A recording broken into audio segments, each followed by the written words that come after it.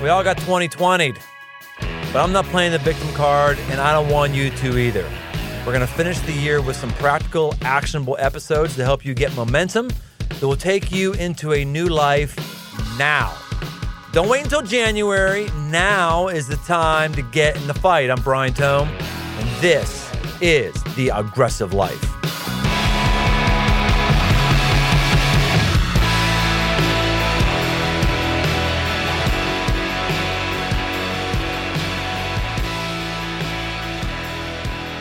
You'll spend about a third of your life at work.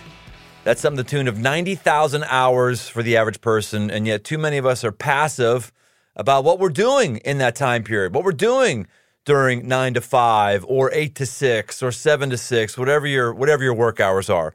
Well, what do you do if you hate your job? How do you ask for a raise? How do you bounce back from a rejected promotion? What if you want to change industries? Is it time to pull the trigger on that small business idea? How do you recover from a bad first impression with your boss? Well, today we're talking all things work in that 1/3 or more of your life, and all things business with my friend and accomplished business leader, Scott Weiss. Scott was a brand manager of Procter & Gamble. He's been a managing director, general manager, and vice president for companies like Bristol-Myers, Squibb Pharmaceuticals, and the Clorox Company. 2011, he became CEO for Evenflo, a world leader in infant and juvenile products. Juvenile products directed to people like me. And for 6 years, he's been the CEO and now chairman of Ocean Programs, one of the nation's foremost faith-based business accelerators.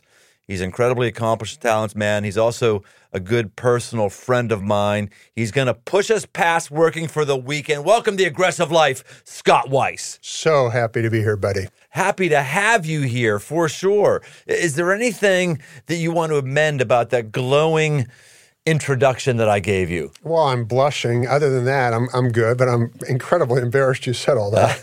Well, you've been at the mill. You've been hitting the same hammer, same nail for a long time. Actually, right now, you're in a phase of life where people who have your background and have your balance sheet would be kind of hanging out in Florida having the mosquitoes suck the blood out of their geriatric skin, and yet you're here in a studio and you're still dealing with business stuff. Why are you still in the pocket?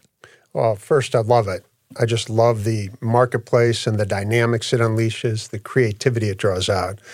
An athlete has a professional athlete has a career of 3 to 4 years if they're lucky. The superstar's longer. But a business career can easily span 40 years. Mine has. And so for 40 years, you get to learn and grow and interact. And then second, I really believe God's called me into this place at this time. I think he's redeemed a lot of my life with the work at Ocean. And when you get up every morning and you feel like you're doing what God tells you to do, it's hard not to be totally energized, right? I'm just pumped about it. Right. Well, tell us what you do right now. So Ocean Programs is a fantastic center here in Cincinnati, Ohio, that offers digital training for anybody who wants to start a business. We have 2 big training programs. One's for the mom and pops. You want to start a small business and you've never taken that leap, or you took the leap and you're totally terrified. We have a program called GET, Genesis Entrepreneurship Training. It's an 8-week program, lots of mentoring, lots of activity. Half the content's commercial, half the content's biblical leadership lessons. And the other thing is the high-tech accelerator. We'll bring in 10 companies. This year, we'll probably bring in 12 to 20. And those companies are all high-tech, venture-backable, and they spend 3 to 4 months with us, combination digital and live. Then they have their big demo day and start raising money. We've launched over 200 businesses over the last 5 years. And with our digital programs now, we expect to be able to serve many, many more people beyond Cincinnati. That's impressive. Thanks. When it comes to business, Scott, I find that we tend to be in one of 2 extremes. We love work, we love business, can't get enough of it, or we can't stand it. We're just working for the weekend. When do I get the clonk out? I'm totally unmotivated by work.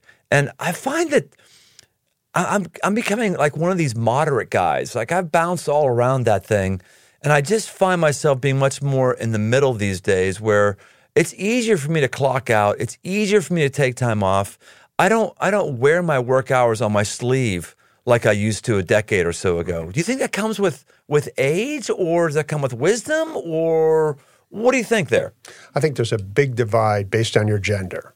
So I think men particularly are driven to have impact, to have an outcome, to prove themselves, to measure themselves against yardsticks. And I think that begins to mature and change as you get into your 50s. And you begin to go for a different type of impact, kind of leaving legacy fingerprints places. And of course, that's for people who have the opportunity to make enough money to do that. I think women are wired very differently. My experience in hiring, training, supporting lots of women, and now training lots of female entrepreneurs is they come into it more balanced, seeking both legacy and yardstick impact. And that's probably totally sexist, but that's kind of what I observe. We never have any sexism here. We never fall into stereotypes at all. Never. We're very, very, yeah. It does sound sexist, but I think there's truth there. I think the women I know are much more relationally aware, relationally intelligent than the men I know, and I just put myself in that. I've been very relationally and emotionally unaware when I was younger.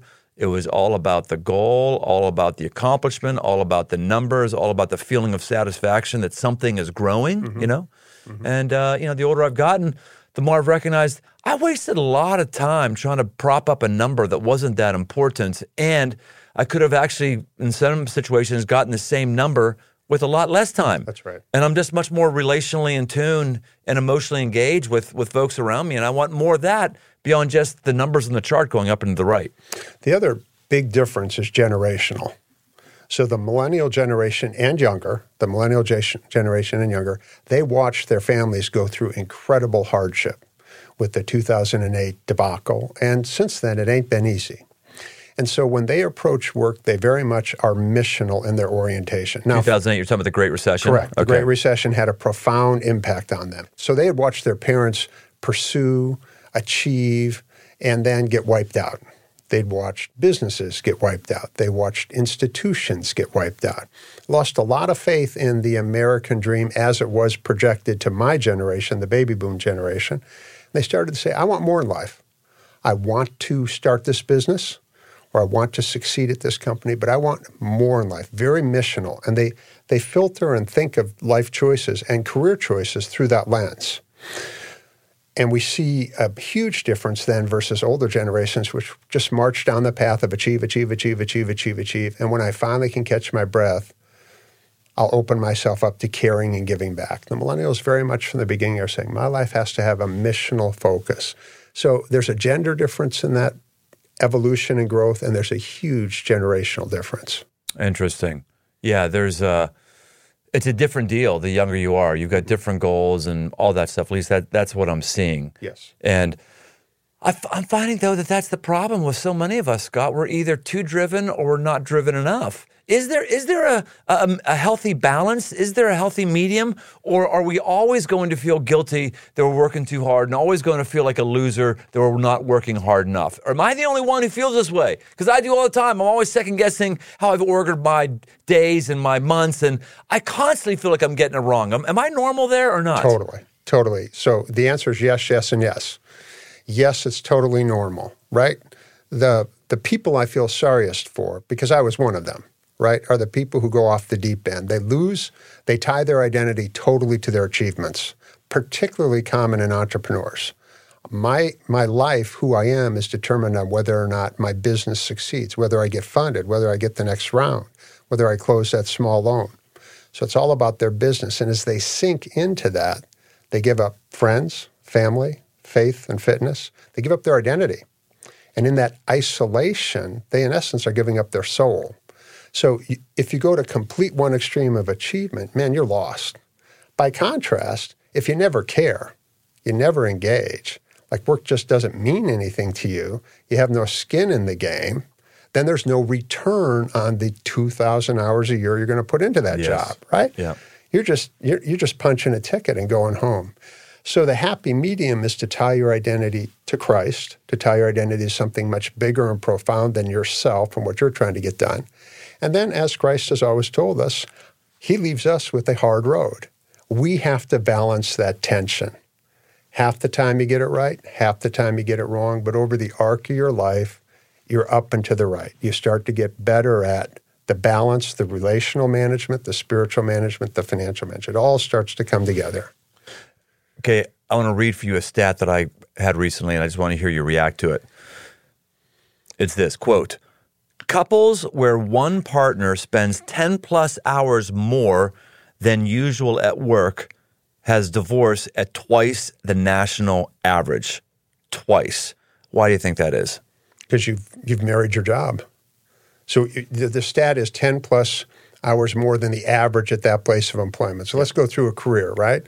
So if you're a doctor, you ain't punching the clock for 40 hours a week. You're working 80 hours a week.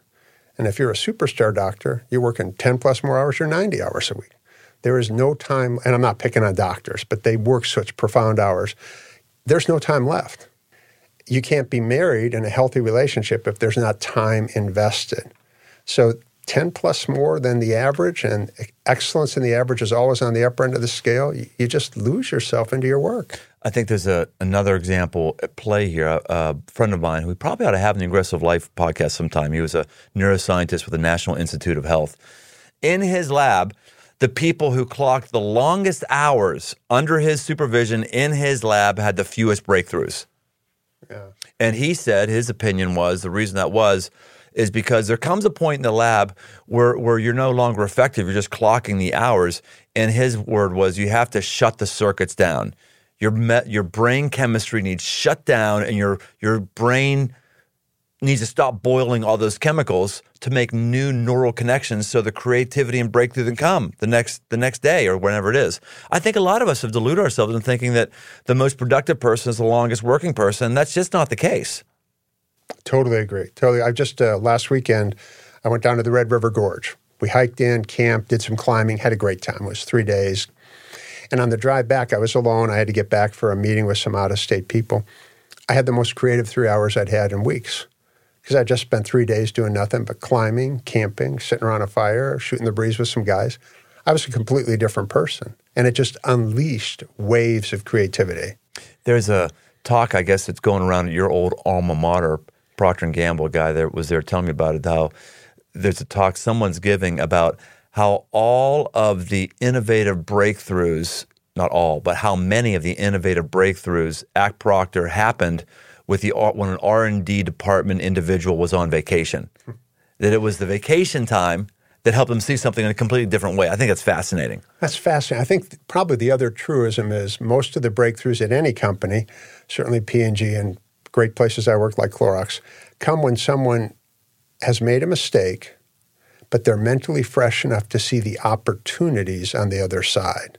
So what was a mistake, a failure of an experiment, reveals a molecule that can do 7 things we want to get done. I was designing it to do the 8th thing, but I just discovered a molecule that can do 7. But you can't see that if you're exhausted and you're only focused on the outcome of, I wanted it to do the 8th thing. You don't see that it does 7 other new things. So a lot of discoveries in my career in consumer goods has always been when somebody failed, but could see that failure with fresh, creative eyes, and it unleashed unlimited potential. You and I are a place in our life where we can talk how to set healthy boundaries. We can talk about taking time off from work. We can talk about, having a sane life because we have choices that the average 25 or 30-year-old doesn't have. We have people who work for us. We're sort of the top of our organization. We've learned some wisdom over the years. We've earned our stripes.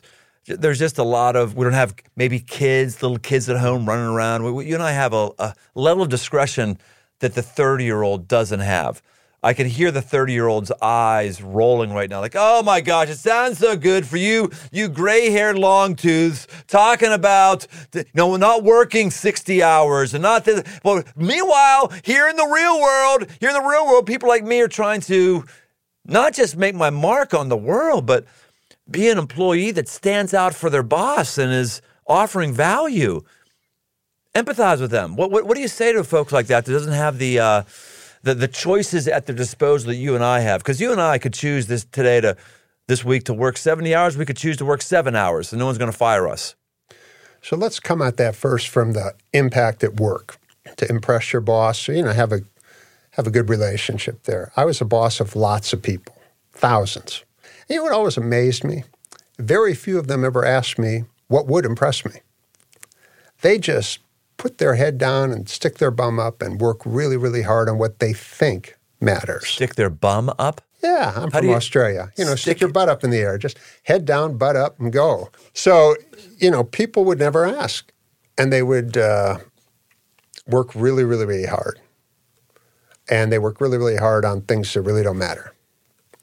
But if you have a boss worth a darn, and not all of them are, and at times I have not been, but if you're worth a darn, you'll tell people what matters. Things like character, balance, independence, taking action, having the courage to take the action rather than ask me to show me you are taking action. Yeah.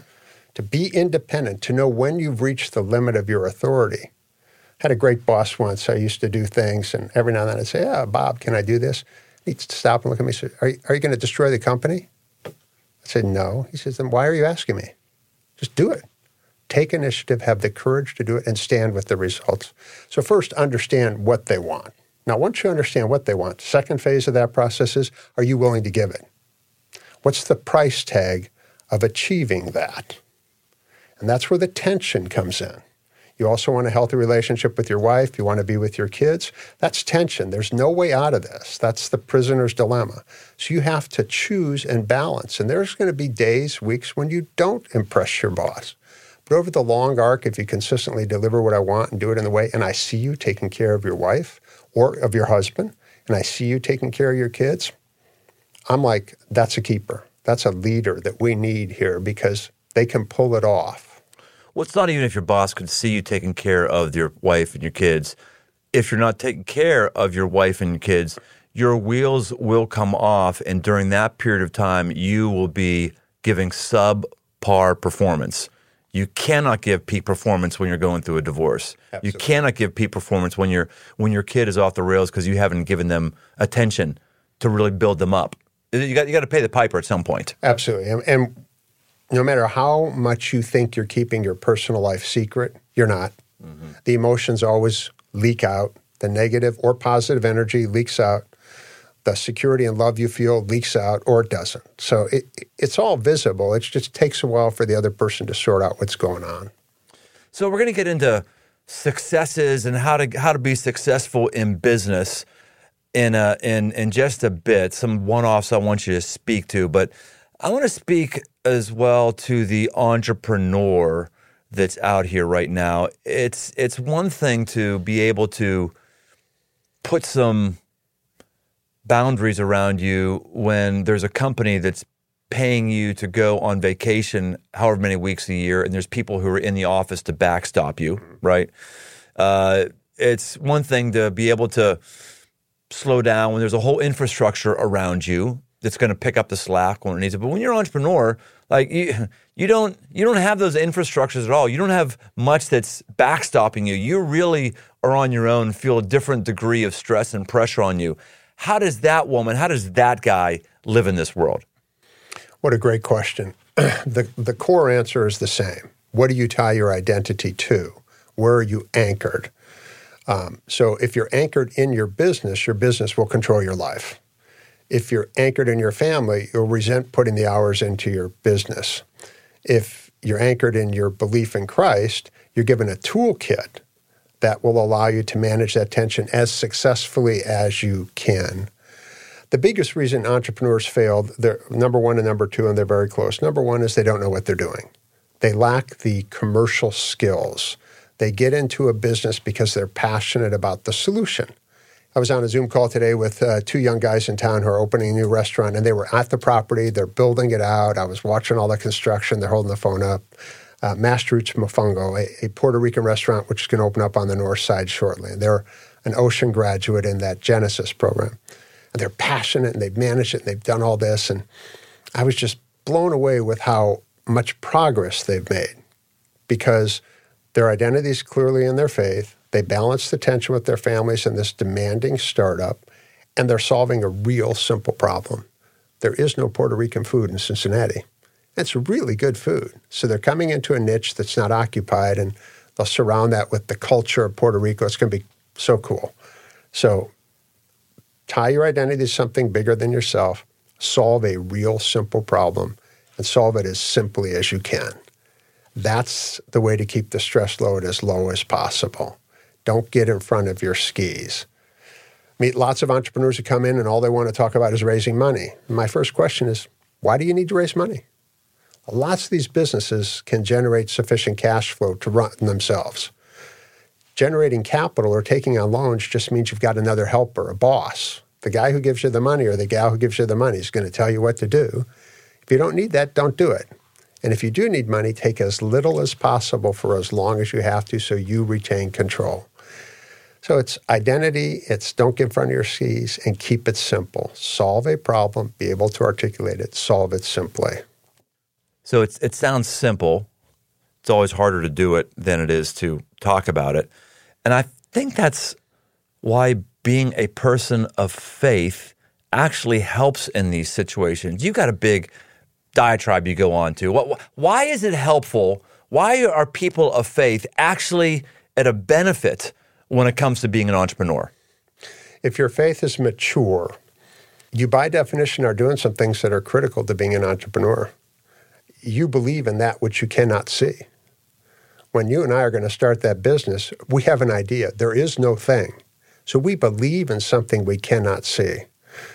Second, if you're a Christ follower, you're connecting with other people. We do this together. So you're relational, and those relational skills are critical, particularly if you're a solo entrepreneur. Who you know and how well you network is critical to getting the support you need. And third, successful Christians or mature Christians are serving a cause bigger than themselves. They're service-oriented. They are servant leaders. Let me have this impact because it was role modeled for me. Successful entrepreneurs are service-oriented. I am here to solve your problem. I expect to be compensated it, but at my heart, I want to solve your problem and make your life better. I think being a mature Christian prepares you for three key elements of what it takes to be a successful entrepreneur. Believe in the unseen, relate well with other people, and serve people by solving their problems. Yeah, that's great. Well, even just the definition of faith, faith is not believing something stupid that you know can't be true. Faith is not, I'm just by faith going to believe that Adam and Eve rode on triceratops. No, Adam and Eve did not ride on triceratops. There wasn't any dinosaurs there with Adam and Eve. Sorry to blow your, but you may have faith that that's the way it was, but that's really not the way it was. Faith is not believing something stupid that people know is not true. Faith is having a foundation in something that you've experienced, something that you trust in, something that's gone before you, and millions of people have built their lives on as well, that gives you an added solidity to your life, that gives you an X factor, that gives you a grid to actually filter through information. You're right. When you come to a level of spiritual maturity, when you're grounded in faith in something that has those characteristics, there's absolutely a power to your life and actually absolutely an ability to endure through something that isn't succeeding just yet because you believe and you can see how it can succeed. And if I can go on, it's so critical. We don't need any more cultures that look like Uber. We really don't.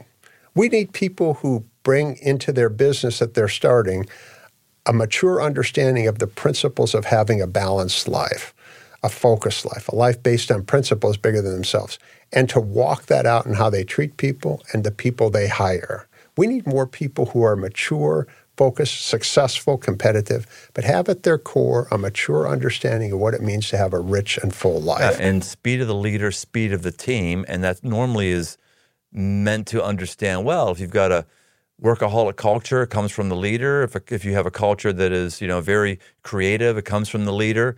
But for what we're saying for a portion of this, if you want a healthy culture, you got to have a healthy leader. That's right. You can't control Procter & Gamble, but you can control yourself. You can. Take control of yourself. That's what the aggressive life is about. Some of us, I can hear some of us right now, I can hear some of us going, oh, well, it's easy for you to say you're 50. It's not the same when you're 30. Well, it's easy for you to say because you got a big organization around you because, I don't have a good, well, it's easy to you to say because there's hey, it's called the aggressive life. It's not called the passive life. That's exactly right. When you think that way and you think you're always the exception, you think that your situation can't be any different, you're being passive. You're being a victim. You're going nowhere. You're not honoring your God or going to get even closer to God because that's not how he operates. He operates when people who are choosing to do something different, not just believe something different, to actually do something different. There's not a person who's in business, not a person who gets a paycheck who shouldn't be getting some value from this right now. And Scott Weiss, you're doing an amazing, amazing job. I wish you were my boss. That's what I wish. Let's go back to those folks who are younger in their career. Like knowing what you know now, if you went back to restart your business career, what would you do differently? What should somebody do when they're 25 or 35 that you may or may not have done when you were 25 or 35? Let me start by one thing I did that I encourage everyone to do. Then I'll jump to what I did not do and wish I had. I worked in a variety of places, but when I would come to a company, I wouldn't look at my boss and say, what does he or she do? I would look at their boss. I would say, what are the behaviors and skills that my boss is preparing to take on? So I had a mental image of what was ahead of me further up the mountain than just one step. It's like when we were in Israel together, right? And we climbed Masada, and you had the choice to take the trolley or tram up, or you could climb up the mountain. I climbed up the mountain. I ended up being alone. But I was always looking at the top. I knew where I was going. It's a long, hot walk. But I knew where I was going. So I always looked further ahead than my boss. I didn't ignore my boss, but I role modeled on one level above that. One thing I did not do well until much later in my career is I did not network well. I did not network well. And that's a critical skill. It's critical to have authentic relationships and to sustain them throughout your life. They'll have their natural rhythm. In the last half of my active career, I began networking very well. And when we arrived in Cincinnati, I feel like I finally bloomed. I have so many deep relationships here. And I think back to my first round in Cincinnati back in the mid-'80s, I have maybe 3 friends left from that era. So I'd invest a lot in networking, authentic, real networking. Yeah, that's a good one. I hear people say frequently, oh, well, it's just so political. Where I am, it's so political. And when you dig under that, what's often happening that they don't have the words for it is this place runs on relationships, and I don't really feel like putting in the time to build a relational bank of trust with people. It's like the best ideas should win. The hardest workers should win. No, it doesn't work that way. Best ideas and hardest workers mean something, but we're relational beings, and we just receive people who are more relatable than others. That's right. You know? When I was very blessed in my career, and for a long period of time, Charlotte and I and the kids got to live in Hong Kong. And I was running a huge startup for the Clorox company. And the products that we sold in Asia had no relationship to what the Clorox company to sell in the United States. Different consumers, different habits, different households, everything.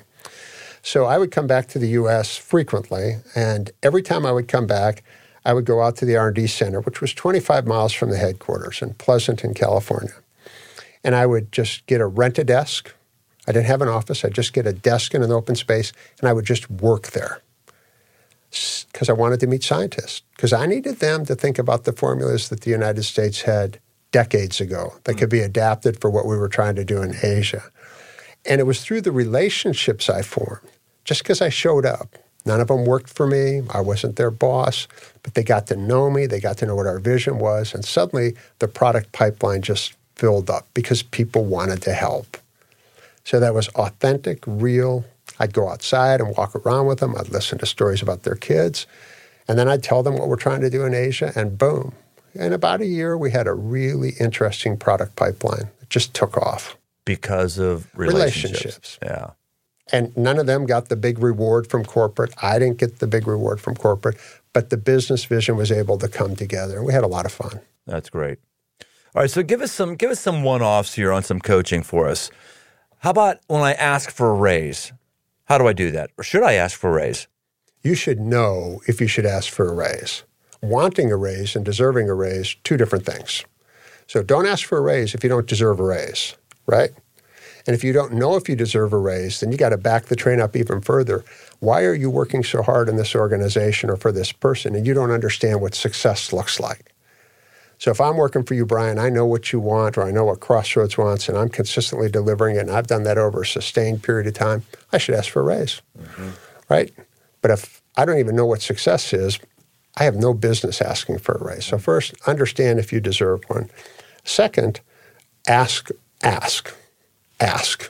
So many people get so angry, so they carry such bitterness because they haven't received a raise, but they haven't asked. And I managed a lot of people. Very few people walked into my office and said, Scott, I've been working for you for about a year. I've delivered on all my objectives. The company's doing well.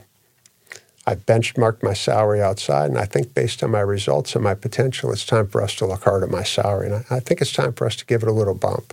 Very few people ever asked me that. And when they did, I'd love it. If I agreed with them, I'd say, Brian, great question. Let's talk about that. Or if I didn't agree with them, I'd say, Brian, great question. Let's talk about that. Yeah. Very few people ask. They just expect. And then they get angry when it doesn't come. So know if you deserve it. And B, go ask. And C, what is your plan B?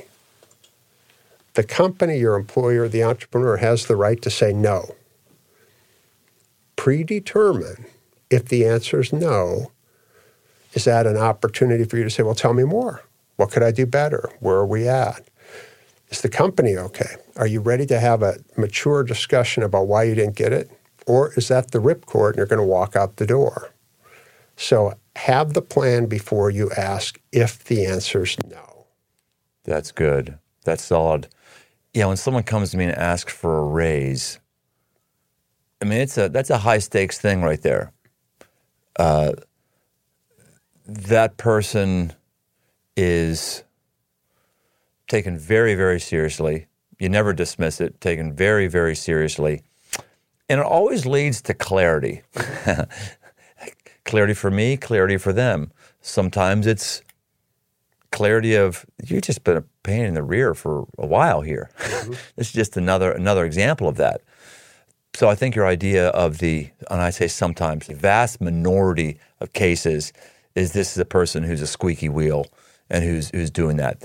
That generally is not the case, because for someone to come and talk to you, as I just reason it out in my mind right now, shows that they've got relational abilities, that they're actually going to talk to somebody who's their boss. And people who have relational abilities, like we already talked about, generally produce really, really good results. Yep. It's a big deal. All right, how about not just a raise, promotion? Should you ask for promotion, or will you naturally get one if you're the most qualified person? Every position you go into, whether it's working for a small company and it's an entrepreneur or a large organization of any type, as you enter each role, you should ask, what's it take to succeed? What's it take to succeed? And if I succeed, what's the outcome? There are career paths where there is no promotion. They're individual contributors. There may be future compensation or different rewards. But if it's managing other people and you want to move up, know when you start what success looks like. And set your expectations accordingly. And then hold your employer accountable to the expectations they helped you set, right? I provided feedback, or I try to provide feedback who work for me daily. Good job, great job. Hey, why'd you do that? That doesn't feel so good. Or I feel like we're letting each other down here. But I also provided formal feedback twice a year. And one of the discussions I would always have with people is their future career. And I always began the discussion with, Brian, what do you want? Where are you in life right now? What are you looking for? And it's amazing. Not amazing. It's not amazing. It's self-evident.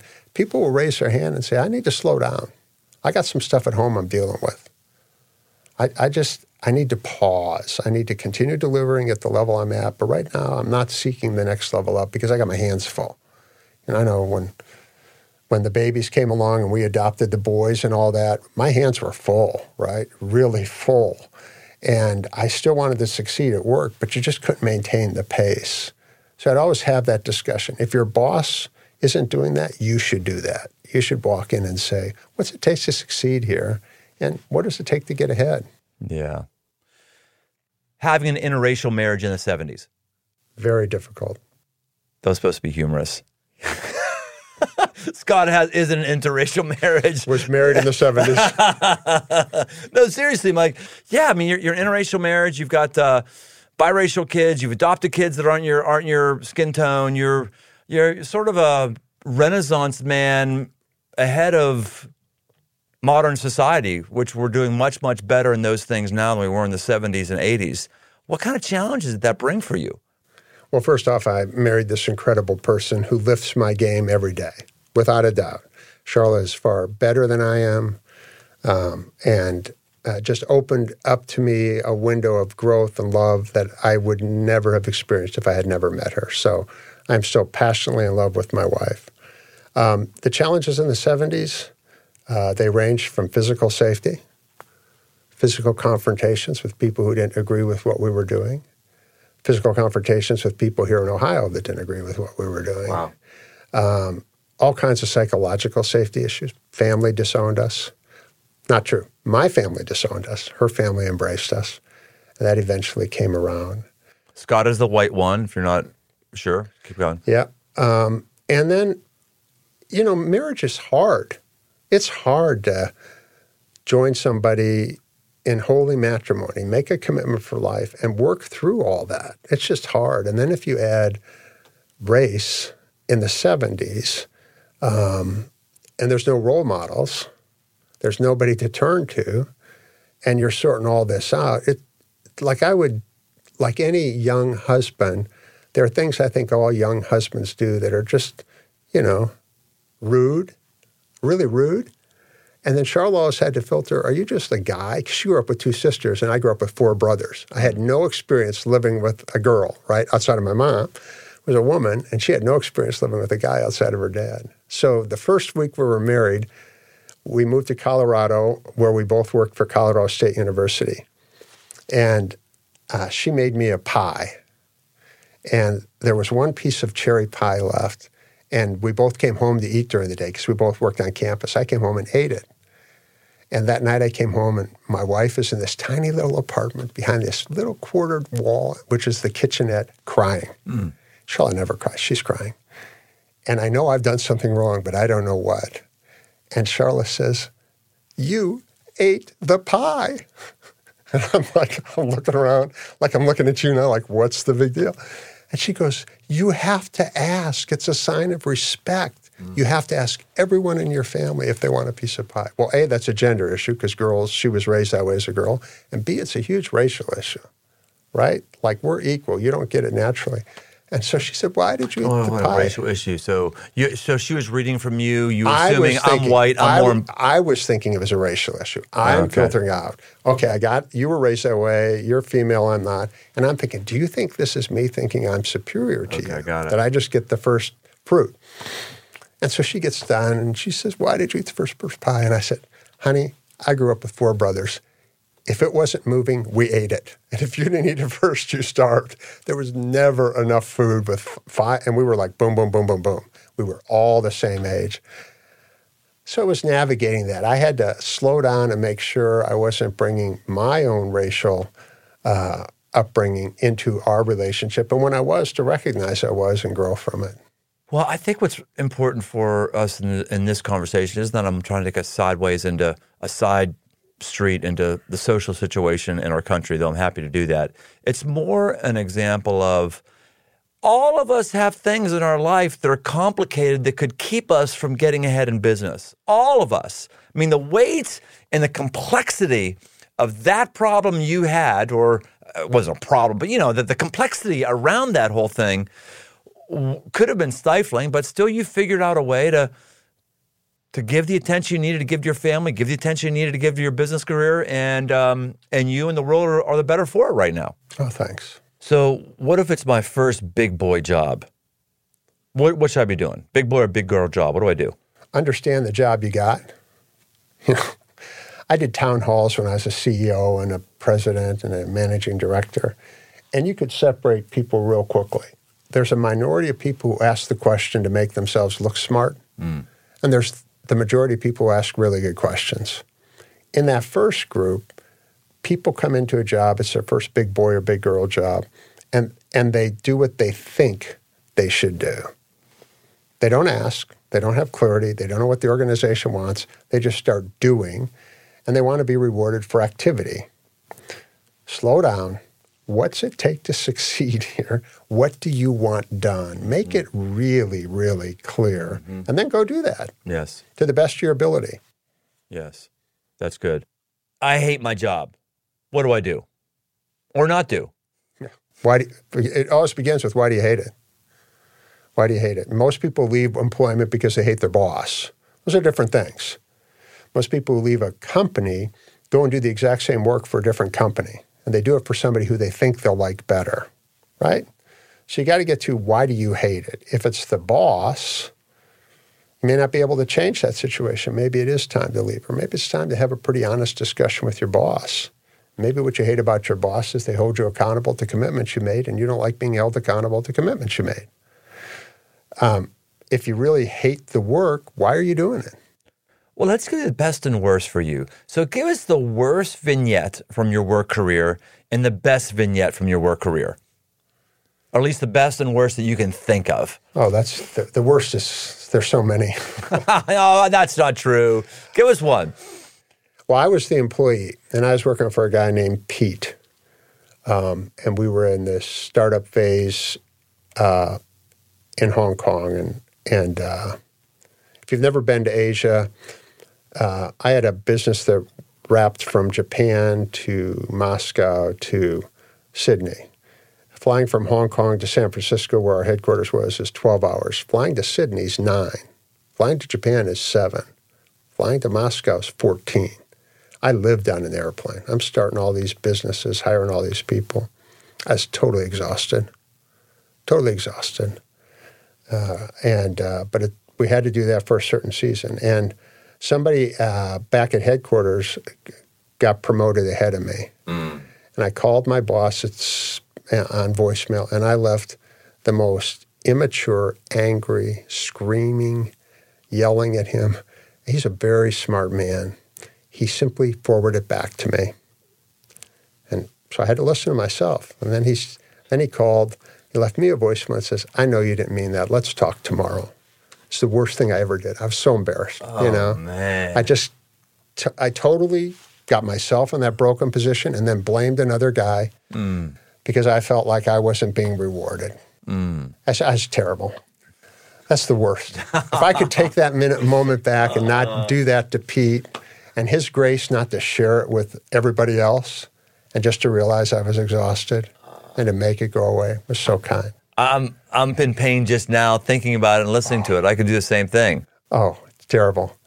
The best. Give us some of those, a highlight for you. Like this moment, man, that's when business is great. That was when work life was amazing. Anytime you launch something new, whether you're an entrepreneur or you're part of a team inside a company or a church and you launch something new, you work so hard to get to that point. You throw it out there and it works. That is the best feeling. You'd never know, and then it just takes off. And I've been so fortunate to be parts of things that didn't just work, they exploded in success. Just overnight, took the market, massive market share. That is the best feeling. That's the team winning, that's you winning, that's the vision winning, and that just propels you to try it again. It's very addictive. Launching new things, not all of them succeed. I've had many, many failures, but the ones that do just suck you in and you keep wanting to do it.